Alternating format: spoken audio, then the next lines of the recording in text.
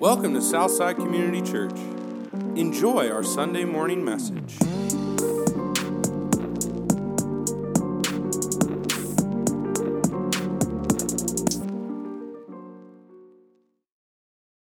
We're going through the book of Ephesians, and there's a lot of metaphors that Scripture uses to describe the church. And we're going to be talking about one of those metaphors today. There's the metaphor of the body of Christ, which kind of emphasizes, because each one of these metaphors you learn a different thing about the church. So the body of Christ kind of emphasizes that we are one body made up of a bunch of different parts, and each part plays an important role. So that emphasizes that the church is made up of a lot of people, and each one of you plays a significant role in the church. And most of those roles happen in the form of personal ministry. In other words, it's not the church creating things within their programs for you to exercise your gifts. I mean, those are somewhat important, but even more important is learning to exercise your gifts in terms of personal ministry. So if you're gifted in hospitality, you regularly have people from the church over to your home. That's where the real action in church happens. So the body of Christ is one metaphor.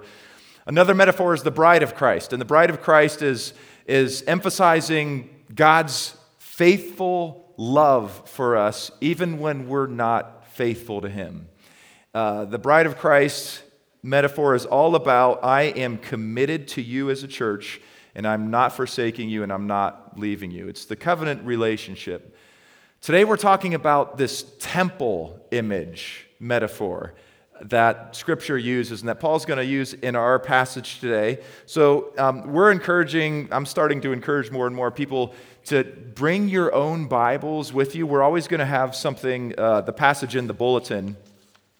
But I also want you to get used to the idea of having your Bible with you and circling things, writing notes in the margins, highlighting things, pointing out things to go back to later, writing possible applications, insights, all those things. Because I want your own personal paper Bible to be something that you can reference quickly when people ask you spiritual questions, that you can remember things that you learn in a teaching when you're reading back through a passage that we discuss. So we use the English Standard Version translations, the ESV. So I would encourage you, we just bought my daughters each their own ESV Bible again this week. So I'd encourage you to look for one of those. If you want help looking for a study Bible or a Bible that would fit you, I'm happy to talk to you about that. Pastor Al is happy to talk to you about that. Any number of people who come to Southside would be happy to talk about that with you. So if you don't have your Bibles, that's also totally fine. The passage is in the bulletin. And also, the Bible was written mainly to be heard. So it's okay for you just to listen as well. We're going to read Ephesians 2, verses 19 through 22, and that's where we're going to settle today. So then, you are no longer strangers and aliens, but you are fellow citizens with the saints and members of the household of God. The passage we talked about last week talked about Jesus tearing down walls of hostility between people and Him and people and one another. So Paul's picking up there saying, see, because of that, you're no longer strangers and aliens to God. You're part of His family. You're a citizen of His kingdom. Verse 20. Built on the foundation of the apostles and prophets, Christ Jesus Himself being the cornerstone, in whom the whole structure, being joined together, grows into a holy temple in the Lord. In Him you also. And if you have your Bibles with you, that might be a phrase to circle. In Him you also. Because that is the clearest and most concise definition of the gospel. That in Christ you also. Means you are included in God's family because of what Jesus has done. And that language is also used in chapter 1, verses 13. In Him you also. So in Him you also are being built together into a dwelling place for God by the Spirit. So if you're looking at that passage, and you don't mind writing in your Bibles, why don't you put a square or a circle around temple in verse 21? Because I want to talk about what is the definition of a temple. And it's actually written right in there in this passage. So if you look at verse 22, it says, a dwelling place for God. And you can underline that because that's what a temple is. A temple is a dwelling place for God on earth. So I want to give you a very brief Bible survey of temples because the whole metaphor today is about spiritual temples, and the Spirit is building, and we're like each living stones. We'll look at a passage that says that later, but you're a part of this spiritual structure that God is building as a temple. So I want us to really understand that language. So brief Bible survey of that, starting way back at the beginning, where we have the Garden of Eden. The Garden of Eden is a place where God intended to dwell on earth with people. And Adam and Eve's responsibility was to cover the whole earth with what was contained in the Garden of Eden. That was what they were supposed to do. So the whole earth would be a temple for God. Now, we screwed it up, and God had to remove his presence from the garden. But that was the original temple. Fast forward, and the Israelites are freed from their slavery to the Egyptians. And God's talking to Moses, and he says, I want you to start talking to the people and make a list of things that we're going to need because we're going to build something. So God actually says, if their hearts are inclined to give, meaning not all the Israelites would give, but he said if their hearts were inclined to give, here's some things that we're going to need. And he talks about different, wood and material for building curtains and this structure. He just lays out the structure. I think this is in Exodus 25 if you want to check my homework. And God says, what I'm going to do is build a dwelling place where I can travel with you throughout your years in the wilderness. That was called a tabernacle. It was a portable temple. And remember, a temple is a place where God dwells. And God wanted to show them that, you're going to be in the wilderness for a long time, but I'm going to be with you, traveling with you. So they would go like 30 miles or 20 miles or 10 miles, and then they would set up shop again. They would set up this tabernacle, and the Spirit of God would be there with them. And it would be like a visual presence and reminder that God's with them. And then God would tell them to go somewhere else, and they would pack up the tent and go somewhere else and then set it up again and stay there for a little while. And they would have a temple everywhere they went. The tabernacle was a portable place for God's Spirit to dwell. A few hundred years later, they had their own land, and now they have a king. And his name is David. And David captures the city of Jerusalem. And there's a perfect place, the Temple Mount in Jerusalem, that he wants to build a temple. Does God let David build a temple? He doesn't. You know why? Because he's a man of war. He's a man of death, and God is a God of life. So he says, you're actually not allowed to, but your son can. So Solomon becomes king. And Solomon builds a temple, and this temple is in Jerusalem, and the temple in Jerusalem kind of mesh together. But the temple becomes this central place where wherever Israelites are living in the kingdom, a few times a year they go have these celebrations and these feasts at this temple in Jerusalem. It's like a central location. And that's where they would go and restore their relationship with God. That's where they believed that God would rule the nations of the earth from that place where his presence was. They would celebrate Passover, how God freed them from slavery. But several times a year, no matter where you were, the entire town, you could be 30 miles away from Jerusalem. Your entire town, if you're an Israelite, would pack up and go to Jerusalem and celebrate one of these feasts, remembering God's goodness to you. Because the temple was central. That's where the presence of God was. And I was trying to think, what would be something to compare that to today? And the closest thing I could think of is, imagine a small town, going to the state football championship. And the entire town packs up, and they're all writing on, the windows of their car, this paint. We're going to number one. We're going to the state championship. And like everybody packs up. And the little town is like a ghost town. Nobody's there because they're all going to watch a state championship game. That's kind of like what it would, I don't know what else you could, you have a better idea, you can tell me afterwards. But that's kind of like what it would have been. Everybody goes. In fact, there's a really funny story about Jesus when he's 12 years old. We don't know a lot about Jesus in the tween years, but this we do know. He's 12 years old, and his family packs up to go to the Feast of the Passover in Jerusalem, and they're on their way home. They celebrate. They're on their way home, and they are a day into the trip, a day into the journey home, when probably Mary was like, by the way, has anyone seen Jesus? Like, has anyone seen him? What's going on? Is he like with his cousin John? Like, what's happening? I have not, nobody's seen him. They go back and they're looking for Jesus for 3 days in Jerusalem. Have you ever left one of your kids at Walmart? Have you ever been left at Walmart by a parent? It's like distressing. So for 3 days they're looking for Jesus, and they find him where was he? He was in the temple. And he was astounding these religious leaders by the incredible, insightful questions he was asking them. And his parents were like, what is going on, Jesus? And you're like, we're pretty distressed here. Why did you not just come with? And he said, didn't you know I had to be about my father? You knew I'd be in my Father's house.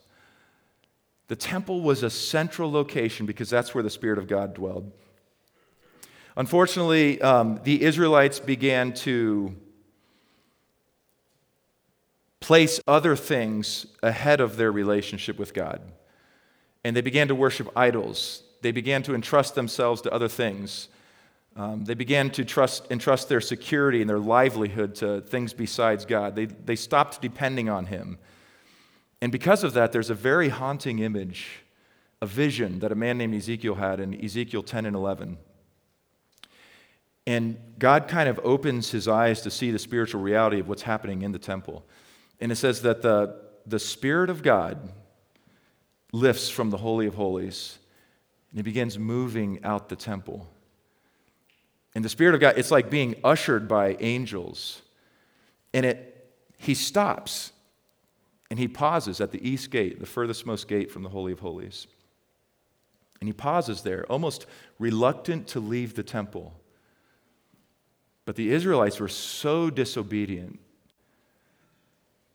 that eventually in Ezekiel 11 it goes off into the mountains. The Spirit of God has left the temple, devastating for the Israelites, devastating for the Jewish nation. Eventually the temple is destroyed, and a lot of the Jewish people are sent off into Babylon. And in Babylon, some of them begin to learn and get the idea that it's possible to be guided and empowered by the presence of God, even without a building. Eventually, they go back into Jerusalem. God orchestrates these amazing arrangements that allows them to go back into the city and rebuild the walls and rebuild the temple. They have a second temple, and this is on the same location as Solomon's temple, the Temple Mount. And that temple lasted through Jesus' lifetime. King Herod did this massive expansion project on it. But it too was eventually destroyed by the Romans. And if you go there today, actually, do you know what's where these two temples were located in the same place, Solomon's temple and the second temple? Do you know what's on that location today? Does anybody know? It's the Dome of the Rock. It's an Islamic shrine. That's what's at the Temple Mount today. And there's some very strange understandings and beliefs. A lot of Christians they believe that in order for Jesus to return, we have to build a third temple. So they're trying to displace that Islamic shrine and build another temple so that Jesus can return. It's like, it's completely missing the point.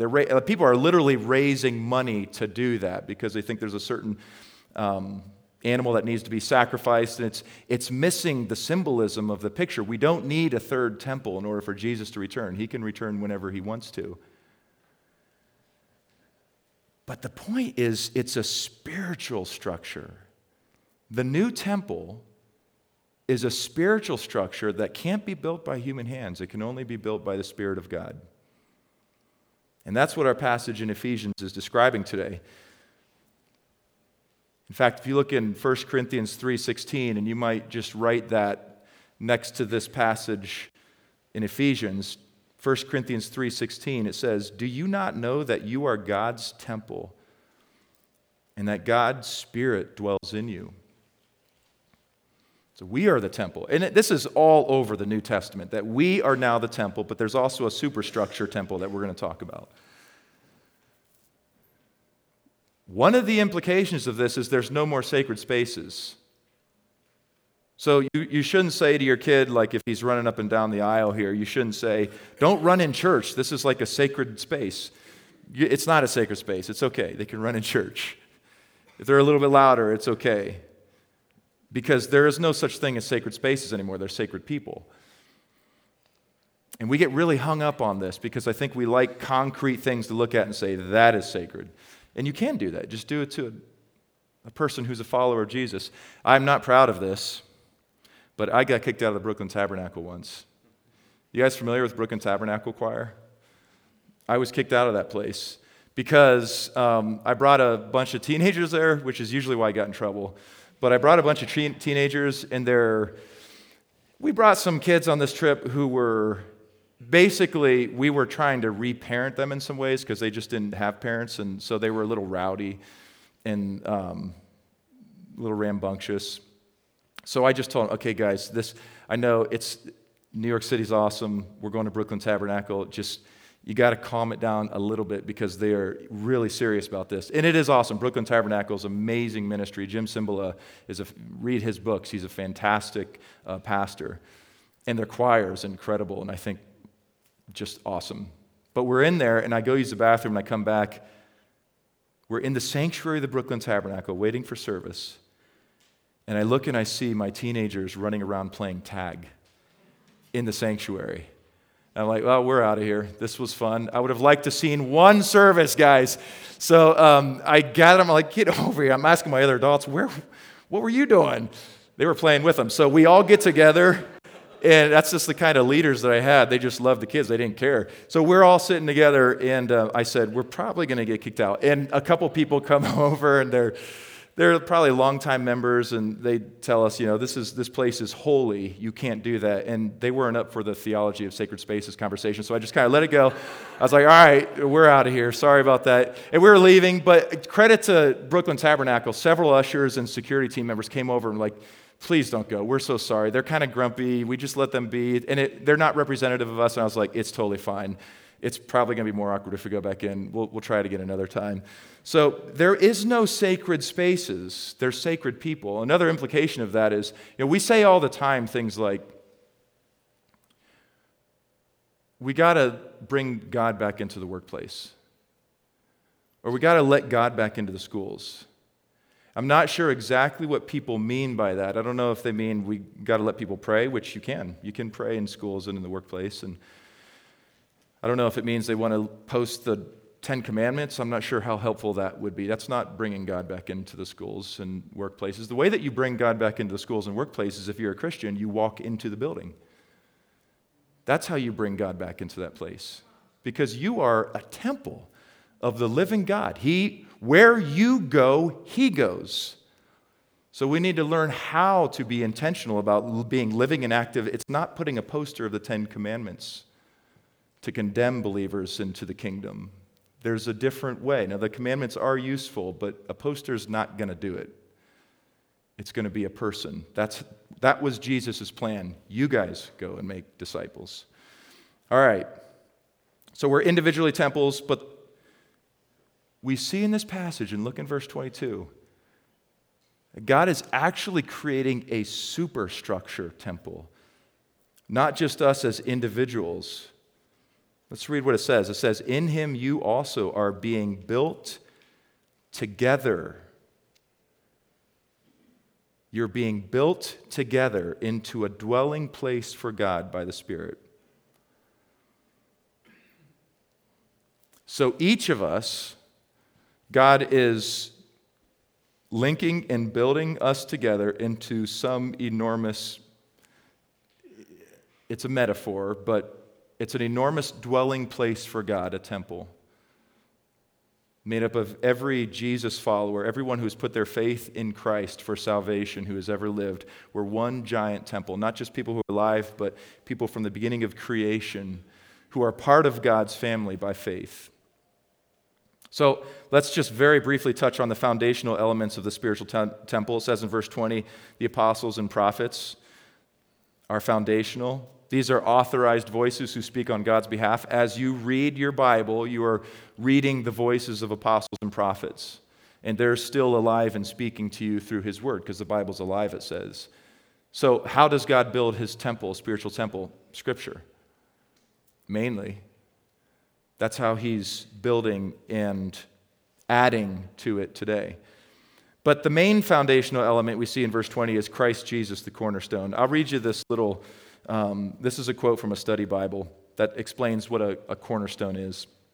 It says, "The cornerstone was the most important stone in an ancient building. It was the first stone to be set in the foundation, and all other blocks were plumbed to it. Believers take their place in God's spiritual house by squaring their lives to the plans and purposes of Christ." So in those ancient buildings, what do you think would happen if someone removed a cornerstone? It would probably crumble eventually. You know, that's exactly what happened to the church in Ephesus. I mean, Paul's telling them right now, Christ is the cornerstone. And yet years later, they displaced Christ from the center. We see that because in Revelation 2, Jesus rebukes them for it. He says, "I know all the good things that you're doing. I see that you're like warring against people who are against me. Who are teaching heresies. That's good. It's great.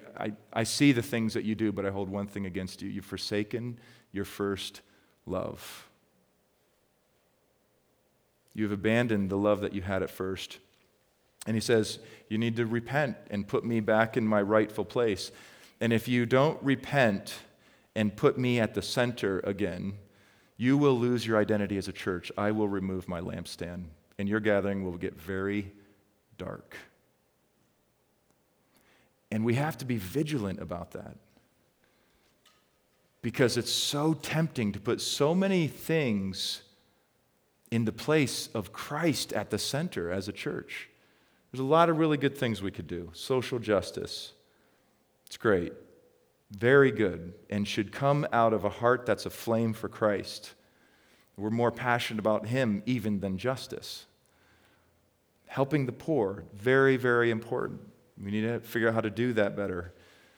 But Christ needs to remain at the center.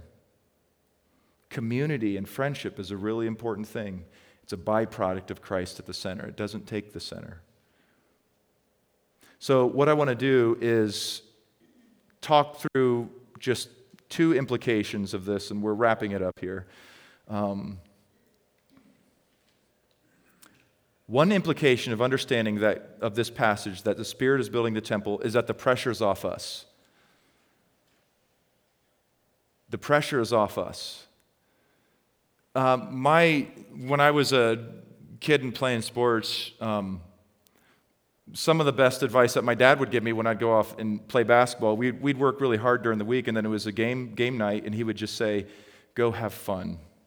You got everything you need. Have fun tonight. Play hard and have a good time."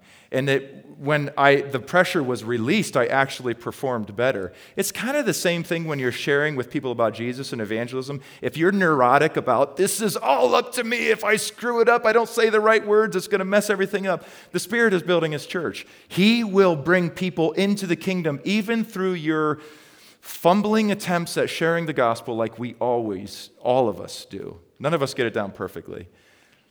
But the pressure's off you. Jesus is building His church. The Spirit is building His church. That's what it says in verse 22. So don't worry about it. Don't not speak because you don't know how to say it perfectly. Just tell Him what you got. The Spirit can use anything. He'll start with where you're at.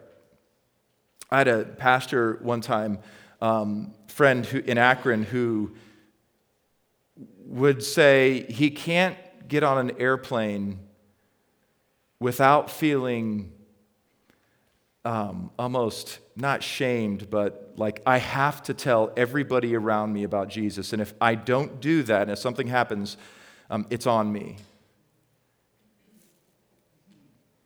That's a lot of pressure. It's all on you, really. There was no other plan. There was no other way. It's all up to you. Oof. It's a subtle shift when you believe the Bible instead of those messages. That the Spirit is indeed building his temple, becomes a lifelong, adventurous project where all you're doing is looking around and seeing where's the Spirit moving and how can I join him. That's a constant prayer. What's God up to? Where's he building his temple? And how can I partner with you in that, Lord? I'm available. It becomes a project that's worth your entire life. Also, if you're not yet part of God's temple, maybe he's drawing you right now. And you know, the way that God does that, because God is love, it's not like a part of who he is, it is actually who he is. A lot of times when he's drawing you into his family or into his temple, it's, which he dwells in, it's going to be acts of affection and love. It sounds a little quirky and a little weird, but if you learn to pay attention to these little acts of affection and love that God puts in your life, it'll change you, it'll soften you. I was at a beach, man, this is a long time ago. It might have been like 15 years ago.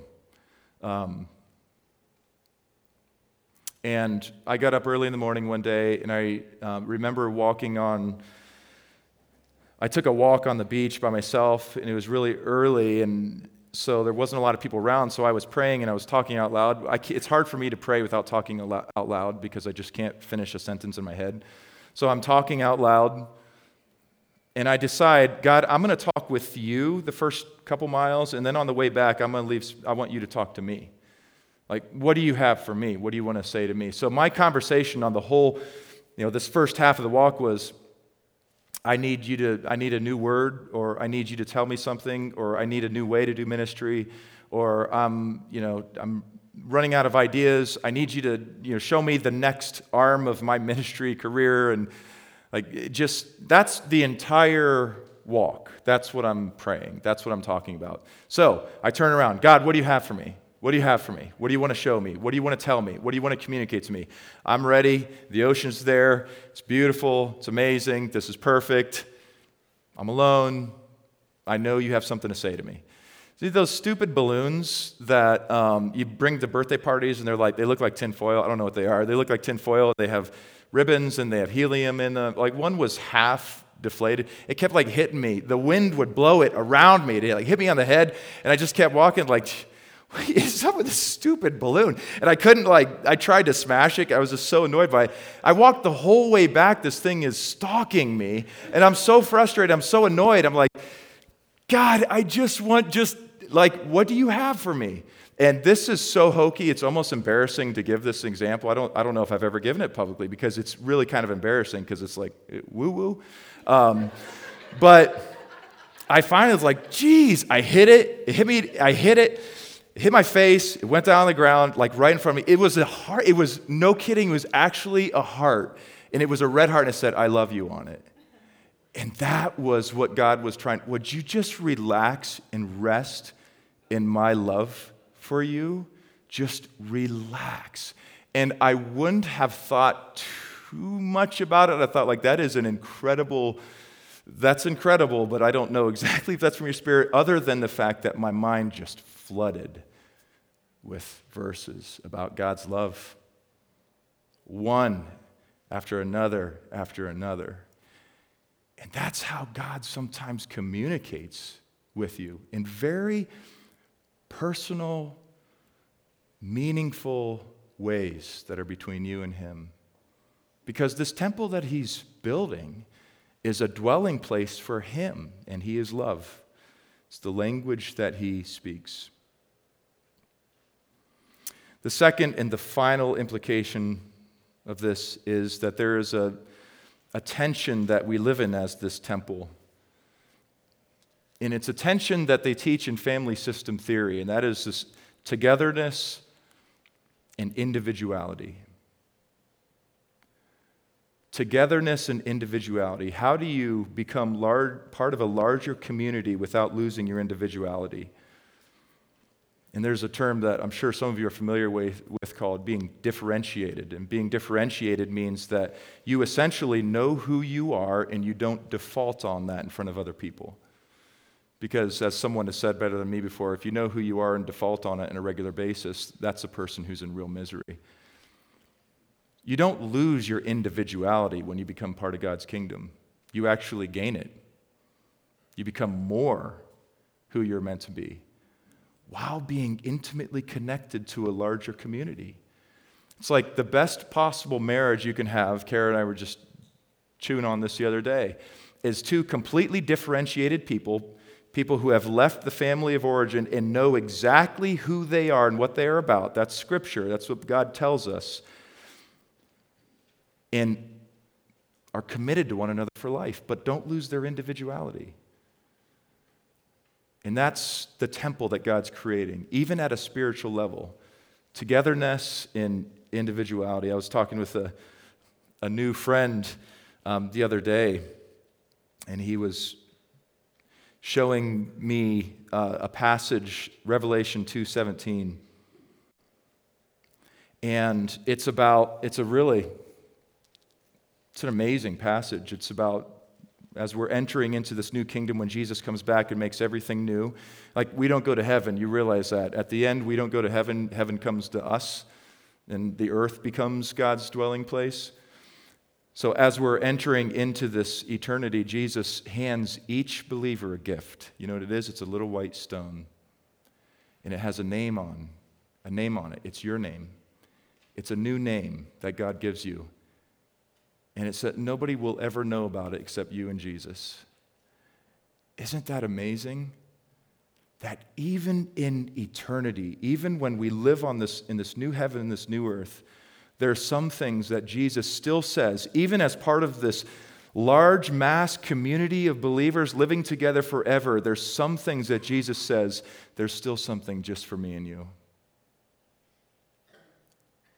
And in the temple of God that the Spirit is building right now, as you take your role in that temple, you don't lose yourself. You don't lose who God made you to be. We're not some cult that we all start thinking and acting and speaking and dressing alike. That would be incredibly dull. We need you as you are, with the Spirit of Christ making you more and more who you are. And that's how we become a dynamic place where the Spirit of God dwells together. Let me pray for us, and then Pastor Al is going to lead us in communion. Thank you for listening.